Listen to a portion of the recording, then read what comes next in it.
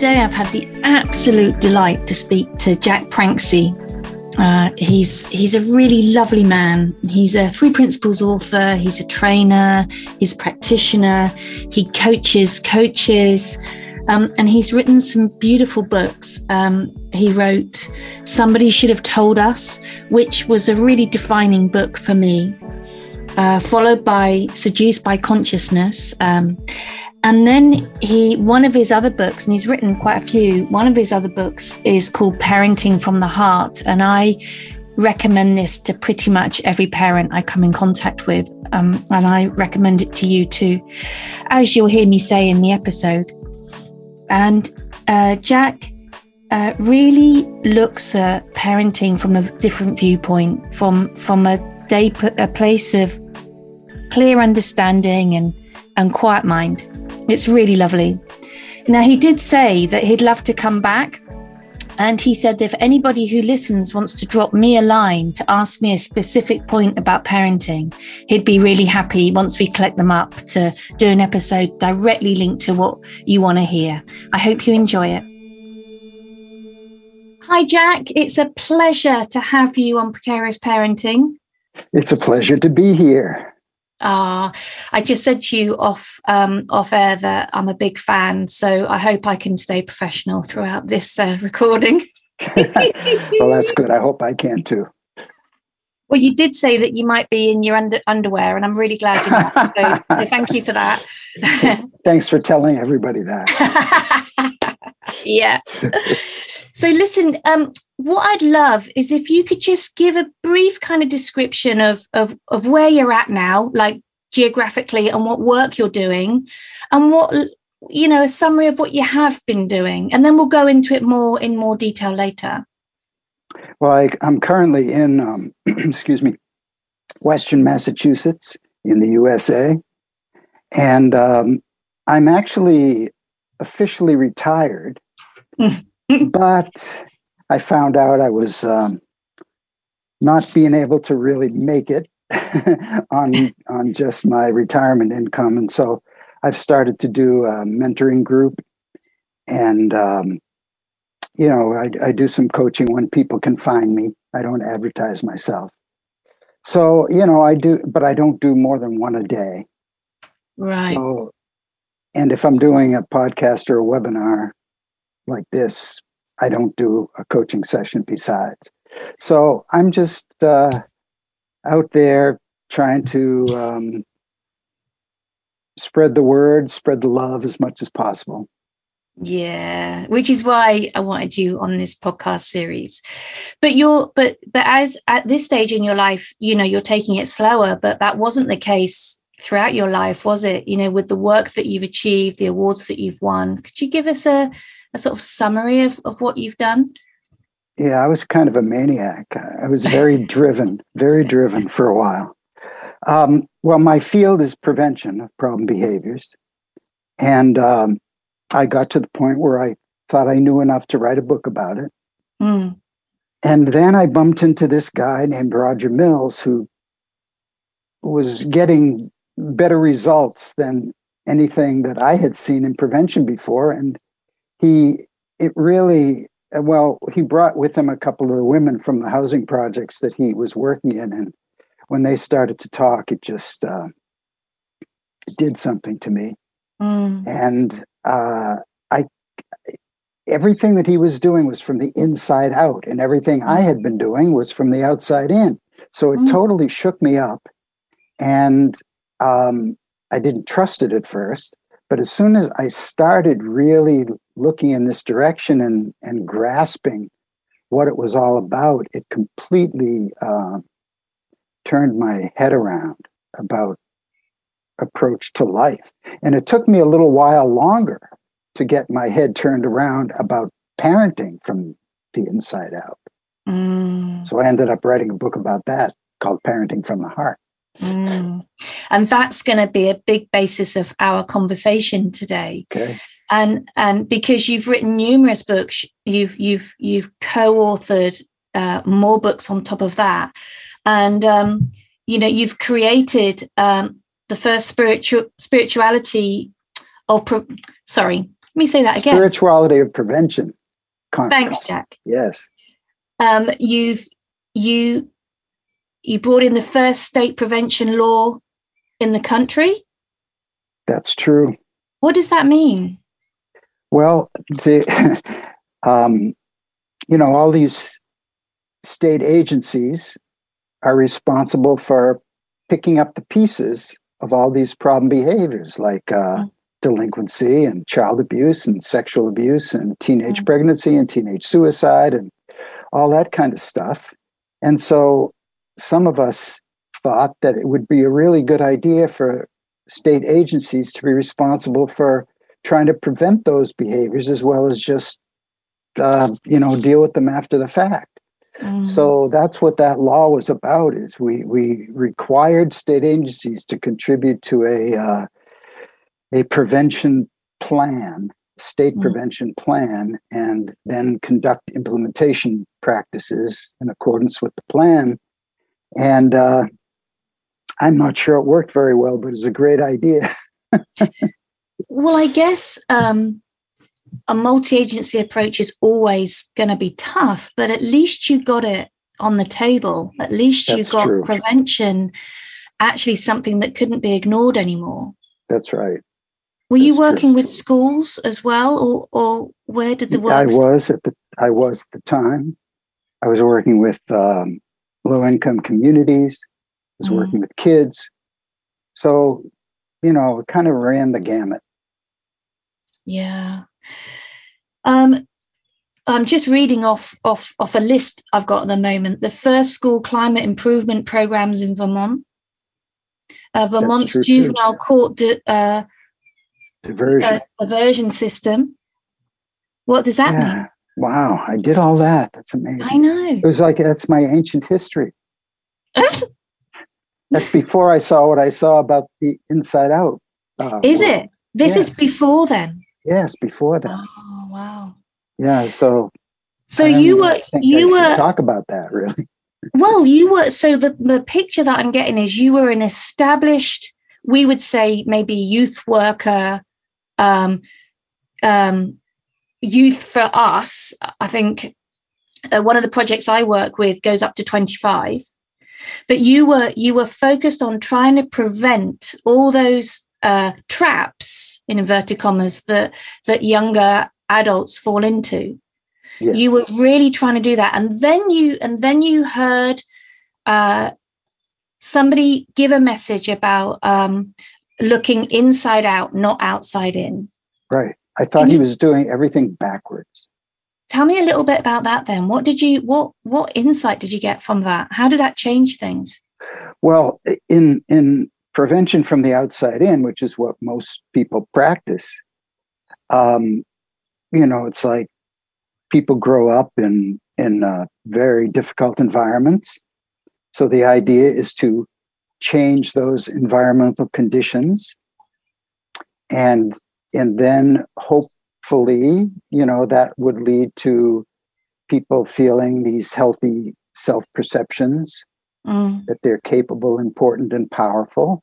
And then that would lead to feeling really whole and healthy within oneself. So prevention from the inside out completely turns that around. It starts with the knowing that everybody is healthy and whole inside themselves already. And the only thing that can get in its way, or at least that it can appear to get in its way, is if we think ourselves away from it inadvertently. And when people gain that understanding, they then feel like they're more capable, important, and powerful. And then they naturally change their family conditions.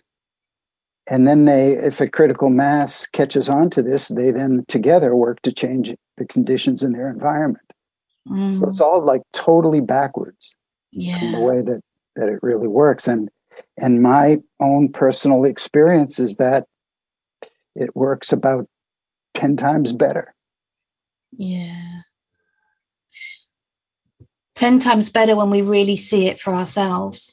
Because you wrote, somebody should have told us, with an exclamation mark, which is so right, because it's like, oh my God, why didn't anybody ever tell me this? Right. And Simple Truths for Living Well. And I've actually got the book in my hand, which isn't very helpful for anybody else.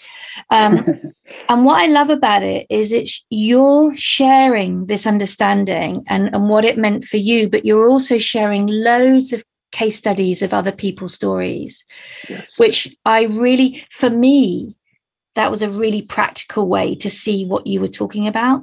And this book shifted something for me. It really did. Oh, so I'm really grateful. What kind of feedback have you had from other people about that?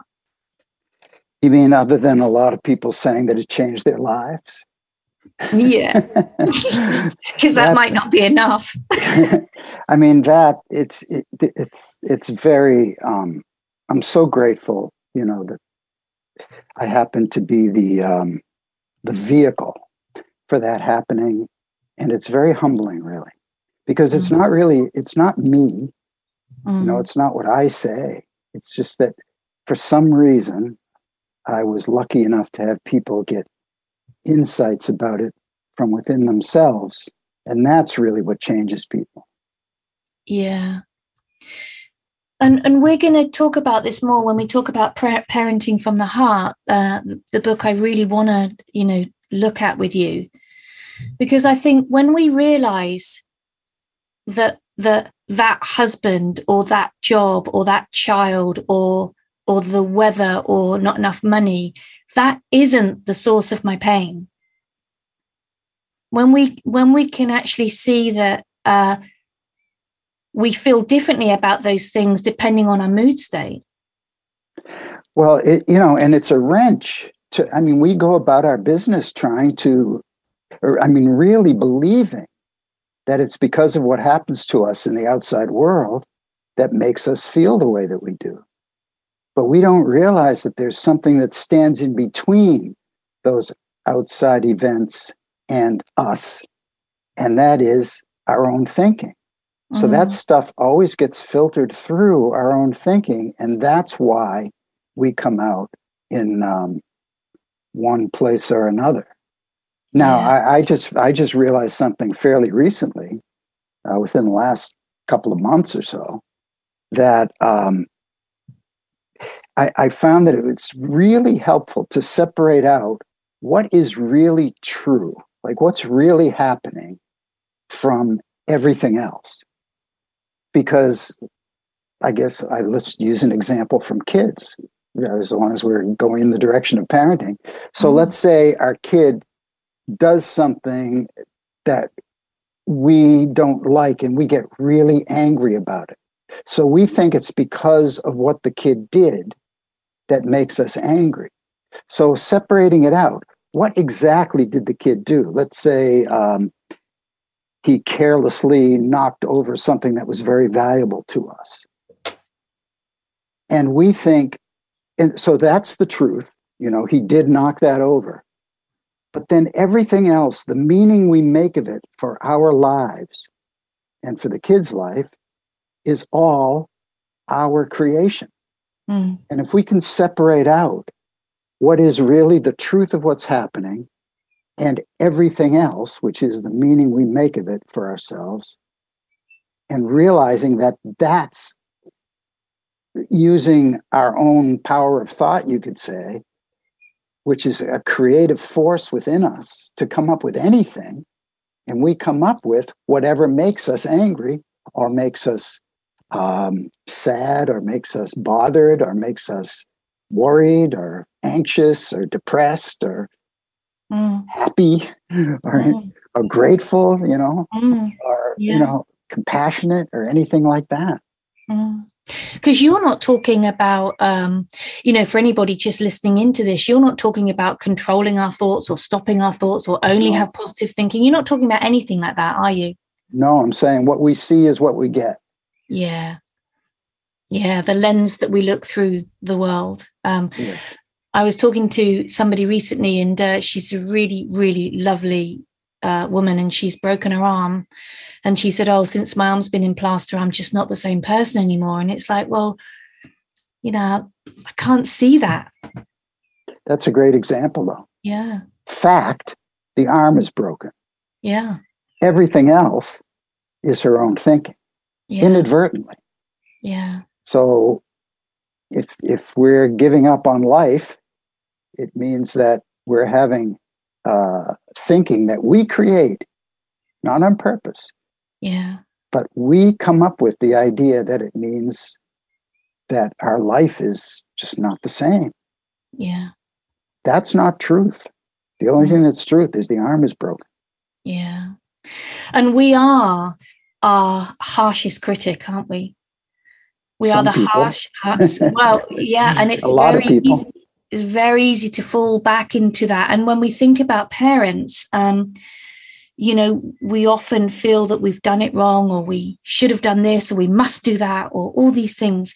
So I want to just move on to parenting from the heart. And I literally recommend this to every parent I'm in contact with. I just think it's a beautiful book.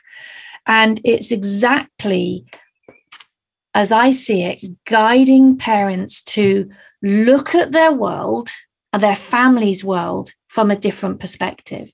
Yes, that's true. Is that fair? Yes. And it's also to, as a parent, to be guided by our own wisdom, which everybody has within them. It just gets covered up by our thinking, so we can't really relate to it a lot. But it's always there. And ultimately, since our kids are going to be leaving us at some point, we want them to be guided by their own wisdom too, and know how to access it. So we want to access it ourselves whenever we're dealing with them, and we want to help them access it for themselves. And when you say be guided by our own wisdom, you're not talking about something kooky here. You're talking about the thing that we know instinctively.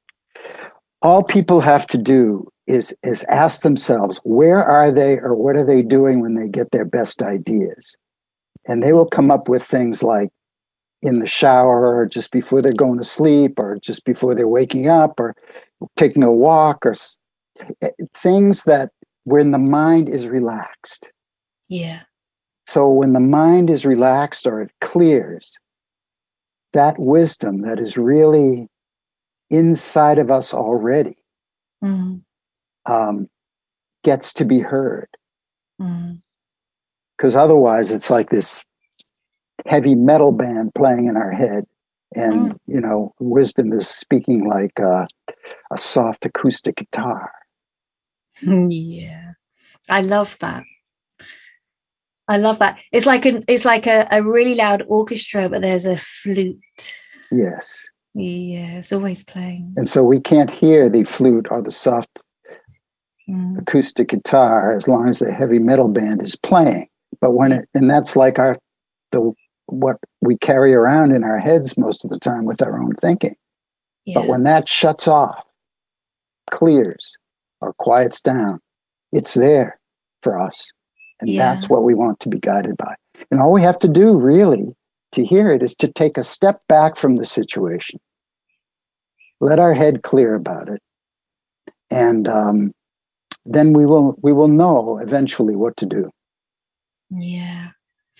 I heard a really nice line, and it was so simple. And it said, when we're stressed out, we're just not at our best. And when it's stressed out, I guess it means overwhelmed or emotional or whatever. But we're just not up. It's not the right time to make decisions. That's absolutely true. And I would throw in another one, because parents get into fear a lot about what their kids are up to and are doing. Yeah. And not knowing what to do themselves. Yeah. And when we are being, I guess, guided by fear, we're going to be really looking in a direction that's not going to be very helpful to us. Yeah. Yeah. But it's so innocent. It's all innocent. Yeah. I think that's a really good point. You know, none of us are doing it on purpose, and there's absolutely no judgment to the conversation we're having, because we've all done it. I'm a step parent, you know, and I can hold my hand up to lots of times that I've spoken out from a busy mind, when it would have been perhaps better if I'd just quietened, just wait. Well, join the crowd. I mean, we all do right. that. Absolutely. No matter how much people look in the direction of this inside out understanding, we still forget, and sometimes are just guided by our own fear, which comes from our thinking. Yeah. And then we get caught up in overthinking about the fear we were thinking, which we didn't need to be thinking about. That's true. There's a lot of thought going on. There's a lot. That is unnecessary and unhelpful. Yeah. So coming from the other world before this understanding, of prevention, you decided to write this book, Parenting from the Heart. Why then? And this is like a massive question, but what was the key purpose of you writing to parents? Well, as part of prevention, so this is when I was in the outside in world, right? I really had this idea that I wanted to help parents see what they could do to prevent these problems, like I mentioned, in alcohol and drug abuse. I think I may have forgotten to mention that, which is one of the biggest ones. Right. And I knew, like, if you go back far enough in your, if you take a step back from the actual behaviors and go back to what creates a healthy environment, that's what I wanted to do. But then once I got involved in this inside out understanding, which we call the 3 principles, used to be called health realization in some circles, but 3 principles. So it's like, and even then I was not looking at my own parenting through those eyes. I kind of had a blind spot about that in my own parenting, even though in most of the rest of my life, I was seeing from the inside out. But then one day, my daughter had, and this is how the book starts, actually. My daughter had invited a whole bunch of kids over to the house, and they had essentially trashed the house. And my wife came in from a hard day's work, and she said, "How could you do this?" And at which point my daughter got scared, and she went into anger back at her mother. And they had this, big argument back and forth. And I'm sitting on the other side of the room listening to this. And because I was not the one who was emotionally caught up in the situation, I heard something that my daughter was saying that I'd never really heard before. Even though we say to ourselves, we love our kids, and we do, I realized that if my daughter is not feeling love in the moment, there is nothing that I can say to her that she is going to hear, because the words are going to kind of bounce off her head because she's so busy running for cover. And so I realized, and I remember as clear as day, my daughter saying this. She said to her mother, "You don't hold me on your lap anymore and tell me you love me like you used to. You're just on my case." And that still gets to me when I think of that, because she was so right. And so when we confront a situation like this, we can say to our kid, we're going to talk about this, but we're going to talk about it later when I calm down. So I have to go and get my wits about me until I feel that love in my heart for my kid again. And that's when I want to talk to them. Because that's what will come through. The love will come through then. And if they feel love, they can hear what went wrong and what they can be doing differently. Yeah. That would really help the situation out. Because you're not saying it's okay for her to trash the house and it's okay. You're not saying that at all. No. You're just I'm saying she can't hear it. Yeah. If she's busy protecting herself. Yeah. So she's feeling attacked and she's in defense mode, which is that's right. Attack back. And that's that's just going to go round and round in circles. And I suspect anybody who listens to this episode will have a sense of that. Right. Yeah. So what I'm really hearing you say is the ability to really deeply listen, not to what the child is saying, but what they're talking about behind the words. Yes. And it's really a difficult thing to describe because we need to be in a completely blank mode, which if we're upset about something is not easy. But if we have anything on our mind about ourselves or about how we're being affected, we're not going to be able to really listen to them and hear what is, it's not even what's behind their words. I mean, that's part of it, but it's what's behind them thinking that this was a good idea to do in the first place. You know, it's thinking at that it's listening at that kind of a level. And they might not even know why. Yeah. And so it's not listening to the words at all because they don't even have the words. So it's listening beyond that. And we have to be an empty vessel, totally clear, nothing, in order to really hear it. And you said some of the things you said in Parenting from the Heart was that sometimes you weren't able to be in that space in the moment, but your wife might have been. Or like you said, when your daughter, your wife came back and the house was trashed, your wife was really gunning, but you were sitting back in a different space. So, that's right. You're recognizing that as parents, we can only do our best moment to moment. Yeah. Yeah, I love that. And so can the kids. Yes. The kids can only be doing their best. And what that means is the best they know how to do at the time based on their own thinking. Yeah.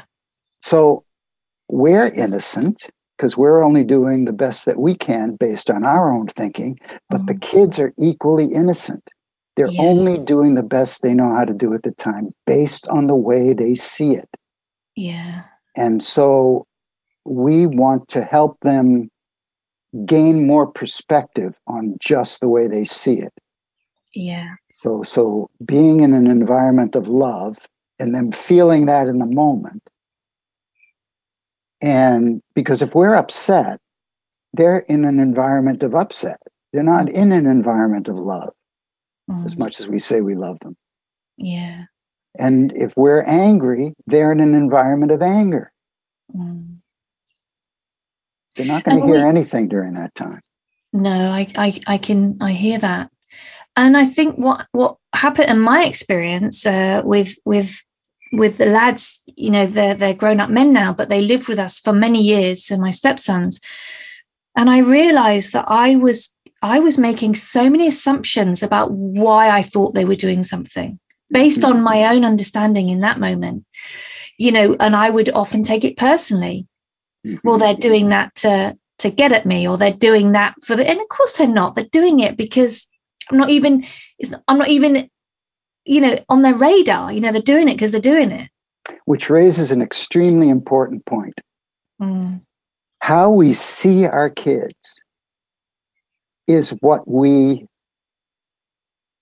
get from them. In other words, if we see our kids as what you were describing for, when you got caught up as doing something to get at you or something like that, you look at them through those eyes, and that's what you end up seeing. Yeah. Well, you're looking for evidence of that, aren't you, in the end? Yeah. So we're not seeing them purely. No. We're seeing them through the filter of whatever we're seeing them as. Yeah. But if we saw them as kids who are, really innocent, doing their best, but are just lost, that will make a huge difference in the way that we end up parenting from there. What comes out of our mouth from there is going to be completely different than what comes out if we're angry and upset and seeing them as up to no good. Yes. Looking for the worst and seeing the worst. Definitely. And that leads me really, really nicely on to ask you about, there's a section in there, in the book called Discipline, disciplining your child. And you say at the start of that chapter, if you've jumped to this chapter to find out how to discipline, please go back and read the other chapters before this one. Because I think there's often as a parent, we want to fix, we want to solve, and we want to have the family fit into the mold that we want. I see discipline as a last resort. Right. Tell me about that. Well, because, if we first make sure that the kid really is living in an environment of love at the time, and if we have kind of checked in with our own thinking about where we're at about them, and we've checked into how are we seeing them right now, and we kind of check out what their mood is and know they're not going to be making good decisions in a low mood, just like we can't. And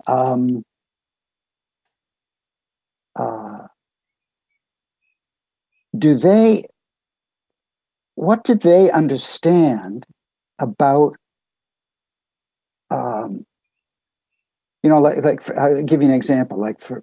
We tell a kid, you need to clean your room. But the question is, why? Why do we want our kids to clean our room? A kid isn't just going to take our word for it. They have to see it. And unless we want to stay on their case all the time about cleaning their room, they have to see the value in it for themselves, or they're not going to readily do it unless they fear that some punishment is going to happen. And do we really want that to be the reason that kids do things, is because they fear punishment? No, we really want them to do it because they see that it's in their long-term best interests somehow.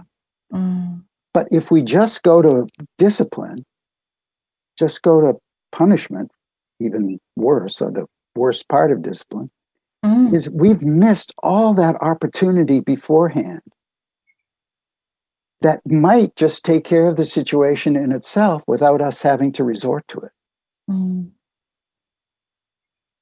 Yeah. And you talk about expectations, about understanding each other's expectations as part of that process, long before discipline and rules and punishment. Yes. For example, a lot of times we don't know why we are giving a rule, like cleaning your room. Do we really know why ourselves that we want that room cleaned? Well, unless we've kind of taken a step back from it, reflected on it, come up with a reason for us, why it's important for us, then through deep listening, we can ask the kid, how do you see a room and being clean? You know, then we have something to talk about. Well, here's why it's important to me. Because we've reflected on that beforehand, and we really know, we've grasped why it really is important to us. And that's what we then want to convey. And then that becomes, that's why it's so important to me. And that's my expectation. Yeah. And of course, we're back to seeing the world inside out, not outside in, feeling that the state of our child's room is causing us distress. Exactly.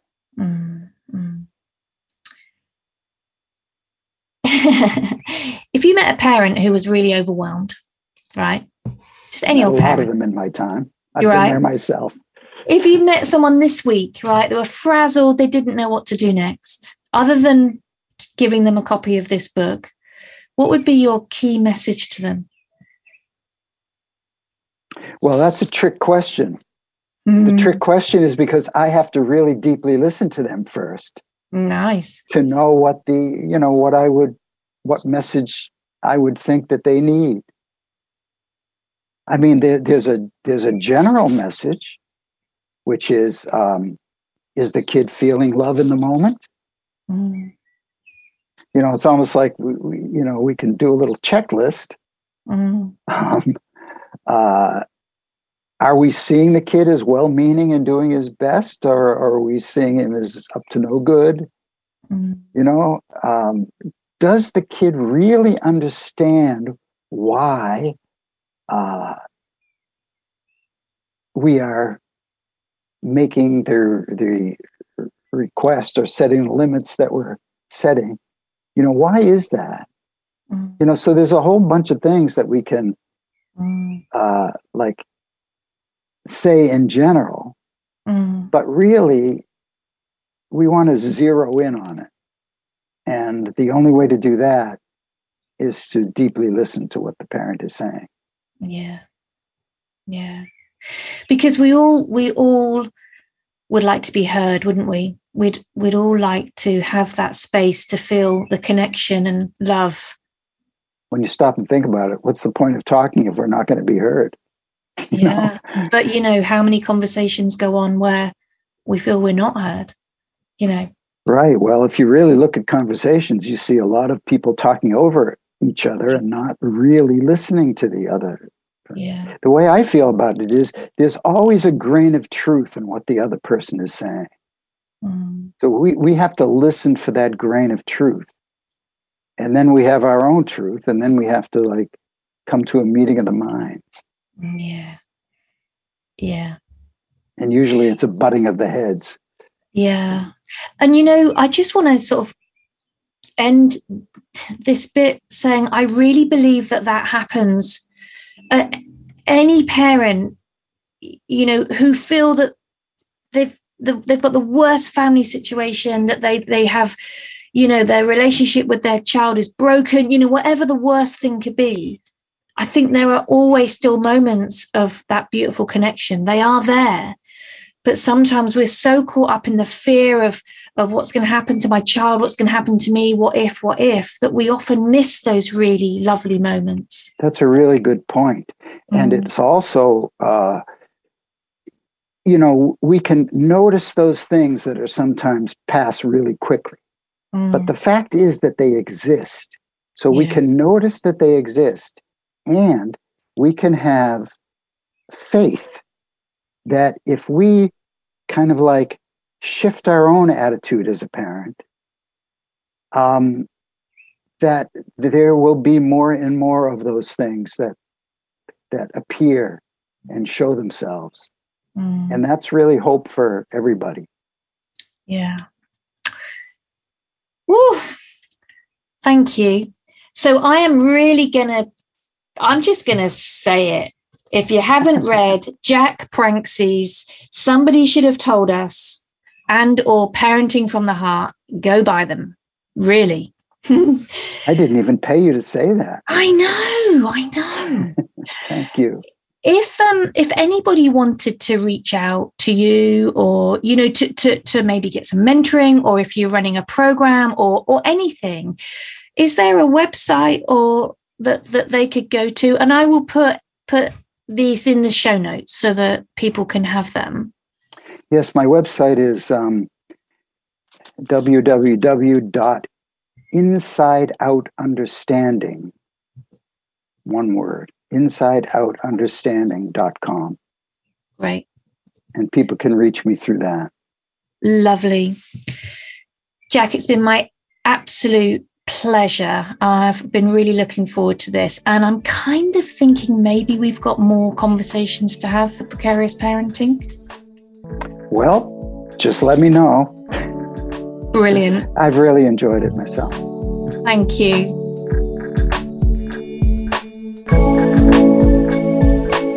You've been listening to Precarious Parenting by Realization Works. Subscribe to realizationworks.com to access more resources, including monthly blogs written to be shared with younger people.